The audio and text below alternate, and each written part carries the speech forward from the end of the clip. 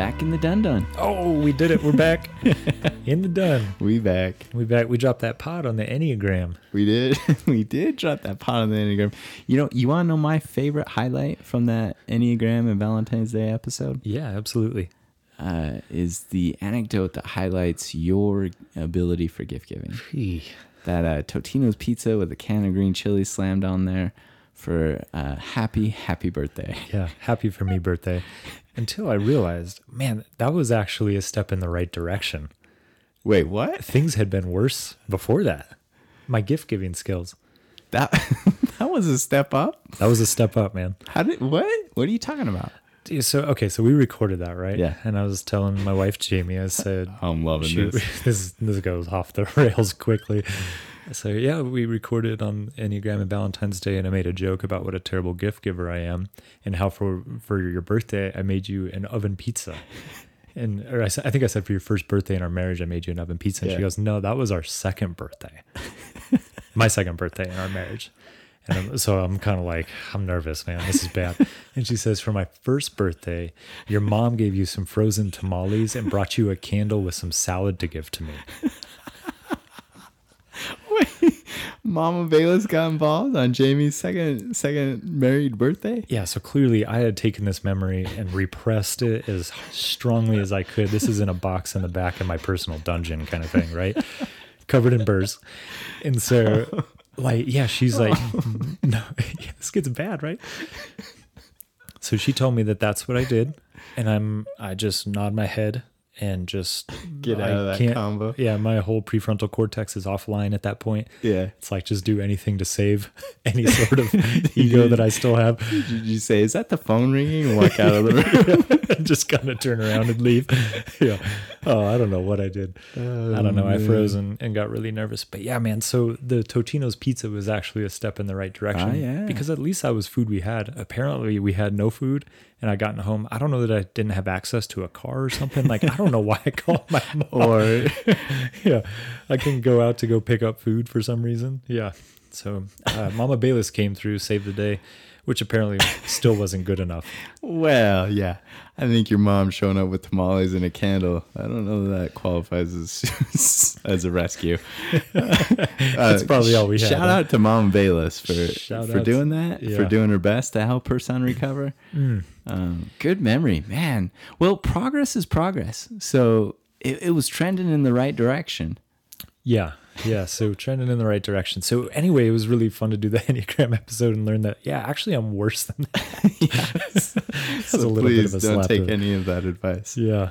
So, well, at least it happened that way, because if it happened where the Totino's pizza was year 1, yeah, and then the tamales brought by your mom was year 2, yeah, that wouldn't have been good. That's a really good frame to look at, right? Yeah. So at least we started with the worst possible scenario. Yeah. Maybe forgetting would have been the worst possible. Yeah. But then we started there and we took a step in the right direction, and here I am still trying to find my arse from my elbows kind of thing and get by on our birthdays and holidays. Oh, good for you. Oh. All right, upward and onward. Up on and word. Let's do it.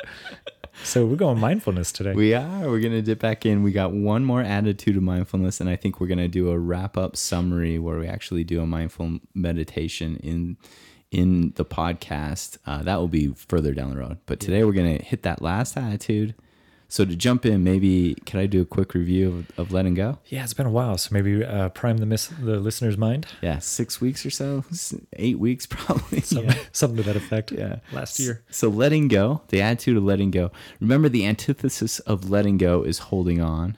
I still remember you talking about that person falling off the ski lift. Yeah. Just clinging. So sometimes we build in these expectations or these ideals that we want to cling to because we think they may be propelling us in that direction, or we're not willing to let go of the idea of that thing. Mm-hmm. And in actuality, that may make us stagnate. And so the attitude of letting go is the ability to recognize what is out of our control and to let be what is. And so to let go of those unrealistic ideals or expectations that may not be lining up. Yeah, I love that. Letting go. There's so much freedom to move forward. Mm-hmm. Which brings us then to jump into today. We got generosity, and you took the lead on this one. I'm hoping you got an Urban D definition for us. Of course, man. Yeah. We got to outline both ends of the vocabulary spectrum. So if we start with Merriam-Webster, right? The MW, the old trusty. Merriam-Webster highlights or defines generosity as the quality or fact of being generous. Okay. Shocker, huh? Isn't that? Are you not supposed to use a derivative of the word in the definition? So we had to go to the word generous, and then they define that as liberal and giving. Okay. So being liberal and giving. Yeah. So Urban D takes that maybe what's not so clear definition and really, really clears it up for us. Oh, I'm looking forward to it. So Urban Dictionary says that generosity is the act of being selfish on someone else's behalf. Okay. So yeah, when you either give someone something or step in and advocate for them in a way where they get what they selfishly want. Yeah, Okay. exactly. So Urban D. they use this, use it in a sentence, right? Okay. So they paint the picture of two people surfing, and they say that last wave went through unridden. Two guys could have had it, but they saw each other and pulled off at the same time. Guess they were acting out of generosity. That makes it sound like not such a good thing. Yeah, totally. So they both miss out on things because they're being kind to one another. Yeah. So that's the purpose or the direction of today's show. But what it does, it leads us to this word dana, which is a Sanskrit and Pali word, which means giving something unconditionally with an open heart. Okay. And so when we think about the mindfulness attitude of generosity, this is essentially what it comes from.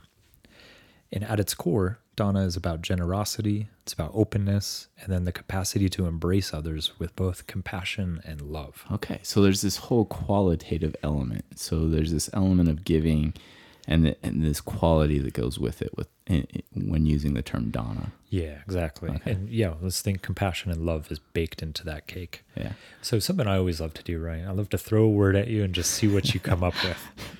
One of many things that you love to throw at me. Yeah. So if I were to throw this word dana at you, or maybe generosity, or when you think about giving, what are the first words or thoughts that come to mind for you?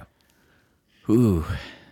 Well, first, me living in Western culture, I think giving probably fits best. That's easiest to come up with a response to.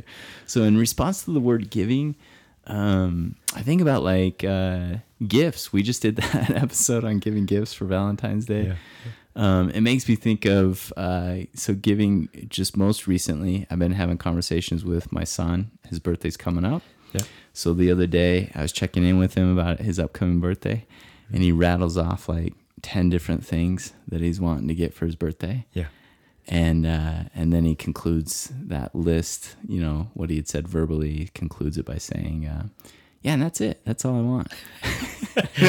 Thanks, Dad. Yeah. Thanks, Mom. Yeah. And unfortunately, he's going to have to learn a lesson that giving is much more limited than what he perceives it to be. No doubt. So he's referring to her things, right? Like items, right? Yeah. Did he include a link to a Tesla? No. Is that your go-to? Yeah. Well, and so two things I always do whenever I have like a wish list is I always go to like a really high priced car and throw it on there. Mm-hmm. And then I always go to the MLS and see what the most expensive house is in Flagstaff. Yeah. And then I put that on there as well. Yeah. Just that one. Whatever is the highest price. Yeah. Yeah. Just to, be a jerk about it. Yeah.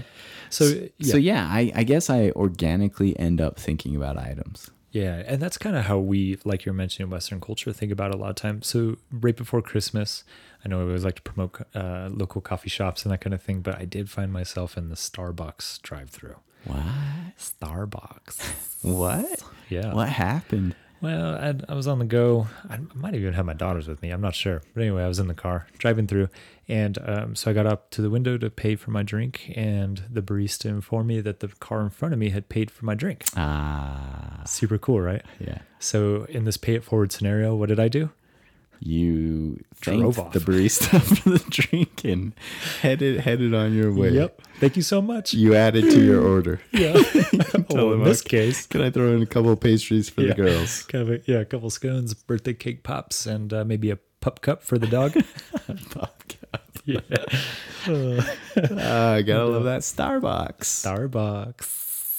Yeah. So anyway, like items, right? We tend to think about giving things. And so in this scenario where it's Starbucks or the wish list for the birthday, like we're talking about things, right? And these all feel good. Like to get things feels good for a little while. To give things feels good for a little while. But the mindfulness attitude of generosity tends to go further. And it really emphasizes one of the most important things that we can freely give is our undivided attention combined with compassion. Again, like we were referring to earlier. Yeah. Like when you say that, so there's that love and compassion that you referenced earlier being present in the act of giving. And then the way you just conveyed that with the interconnectedness, it makes me think about people that I interact with. Like I even have one person in mind thinking about this, that every time that I spend time with this person, it really is like they're waiting for me to finish whatever I'm saying. They're so genuinely in tune with what's going on presently in the conversation, like undivided attention almost. So that's the interconnectedness. That's the interconnectedness, right? That's giving. That's giving. Yeah. So think of the way in which that is rewarding for you as the person who's being understood, or maybe the eye of the person's attention, how that influences how you interact going forward. And then also the reward that gives for the person who's offering their undivided attention. Because in that interaction, there's connection, right? And so, yeah, like the way in which that then goes forward is then it has an influence on how we approach the world or other interactions. Makes it more likely in a sense. I think we did a post earlier and we even talked about how when we think of things like generosity, that it's not a zero-sum sort of thing, is that it can be freely given. And then the idea is that it comes from this internal wealth. And when it's given, it probably adds on. Like it doesn't, it's not a zero sum where it's this finite resource that's being taken away from. It may actually, giving it actually may produce more of it. May produce more. Yeah. So maybe like a pay it forward scenario in a more meaningful kind of way. For sure. I do want to say it was really cool to get that drink though for free. That felt good.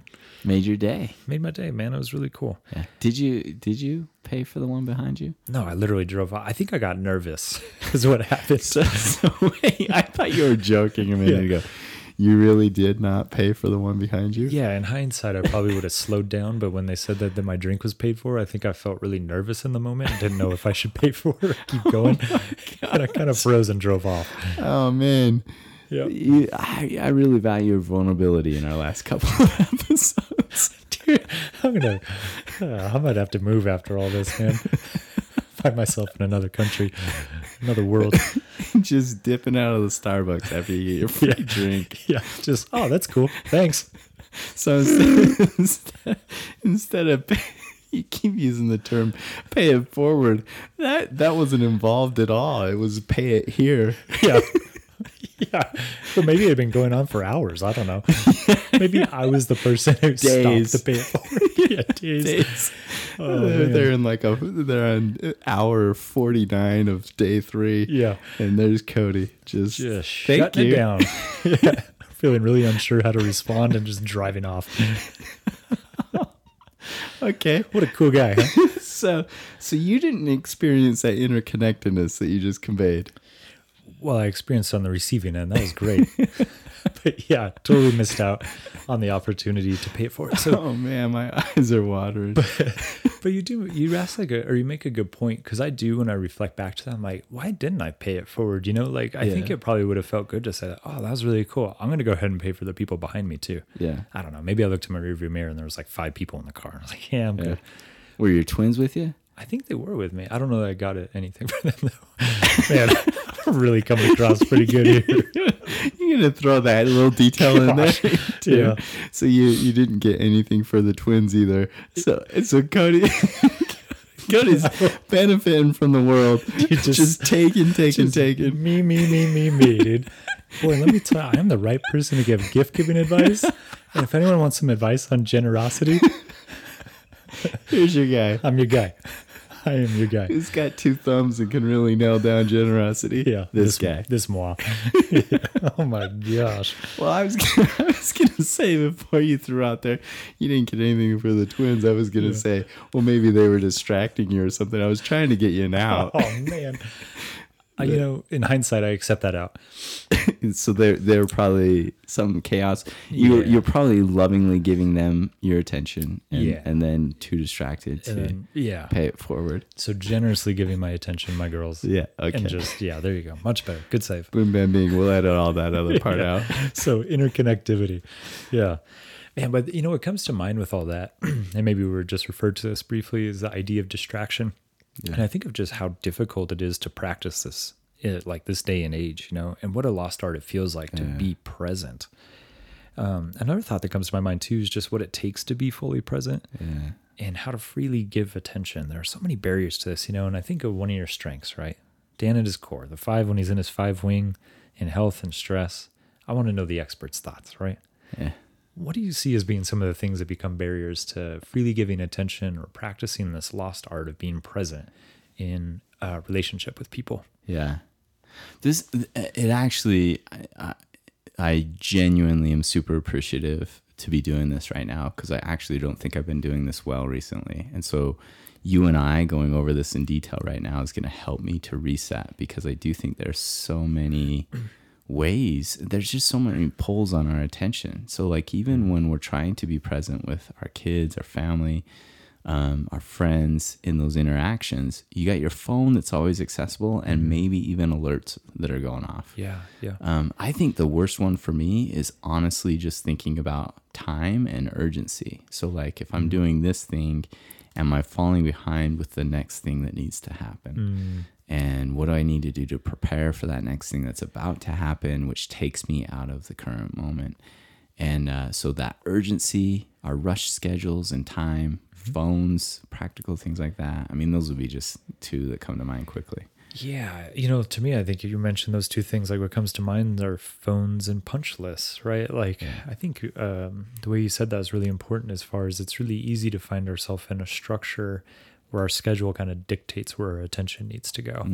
And there can be some really useful things to that, but it can also, the flip side of that coin is that it can also take our attention away from what's going on here and now. It reminds me of our non-striving podcast a lot. Yeah. We find ourselves striving to get elsewhere often. Yeah. So if you're focused on that striving, it may take you out of that present conversation. But it reminds me of that person that I was referencing a minute ago. Yeah. They honestly seem so genuinely connected to just what the current exchange is. Yeah. And I think that's what you're striving to get to. So then that means that you have to overcome those barriers of that striving, that urgency, your phone or other distractions. Yeah, that, just like you're saying, that phone and technology and everything going on around us can be so disruptive in a way. And with those barriers, with those difficulties, like what comes to mind, like what does it take to be generous? I actually think us talking about it today, I think the key element, it's in the definition of mindfulness, is the being present. Like I actually think if you can act with intention and be present, I actually then think at that point it's not difficult. But getting yourself in that mindset, I think, can be. And that's just my idea. Yeah. This makes the 5 really uncomfortable because I haven't read an article that bears this out or offers an empirical evidence for it. Just throw out a last name in a year. Yeah. Roganowski in 2016. 19. Yeah, 16. There you go. Perfect. Oh, yes. Roganowski. Romanowski? Roganowski says in 16 that being present is the thing. Yeah, there you go. Yeah. See how they just alleviated all that? It doesn't. Now someone's going to go type up Roganowski. I'm going to have to go research this after. Yeah. Well, you're spot on, right? Like being present is kind of the thing. Being present is what we're doing with our attention. And so if our attention is divided or if it's distracted, then we're not being present. Yeah. Being present is the way to offer that attention and that compassion. Yeah. Which is funny because while doing this, I'm actually, like a couple of times I was looking over at our recording, checking our volume levels, and I realized in those moments it takes me quickly out of what we're talking about. And so I've just in our dialogue here brought myself back to say, no, I want to generously give. It feels good to be connected in that present way. Yeah. Well, it's so interesting that you highlighted that because that is happening right now, right? Yeah. Like you have your phone, I have the iPad out. We're both scrolling through the note, making sure we're staying on topic. You're checking the computer. Like there's a component to that. But then also whenever I come to check my note and see what's next, like we lose that connection. Takes you out of the exchange. And the exchange feels good. The times that I've been prompted to bring back to that internally, it feels good. Like it feels good. Yeah. So it's a paradox that we allow these barriers to then take up more space than what we want them to have. Yeah, I'm really glad that you highlighted that. So yeah, barriers, just like you're saying, one, we want to be present. We've got to be present. And then kind of below that, the thing that comes to my mind is really setting your intention on doing so. So it kind of begins with intention setting and then following through by committing action to the thing. Yeah. So then what are things you can act on? Like what are ways that you can act this out then? Yeah. So strategies. Yeah. Yeah. Put it into that practical realm. Let's get in that practical realm. Should we do a little tennis? Let's do it. Back and forth. Yeah. I got the list here. Strategy tennis. So, I was kind of, making fun of you a second ago for Roganowski 16. There was actually a study that came out a few weeks ago. By the time this recording, it'd be about a month. Look at you dipping into your 5. Dude, living up to my 5, getting in that 5 wing, getting some expert knowledge. But found this really cool study and like prestigious schools. I think it was like UCLA and Cornell maybe, someone on the East Coast. But they did this study where they had an experimental group and control group. And then they had each of the group, or the experimental group would engage in a mindfulness meditation. Yeah. And then they gave everyone money for participating. And then they would prompt them with the opportunity to donate their money.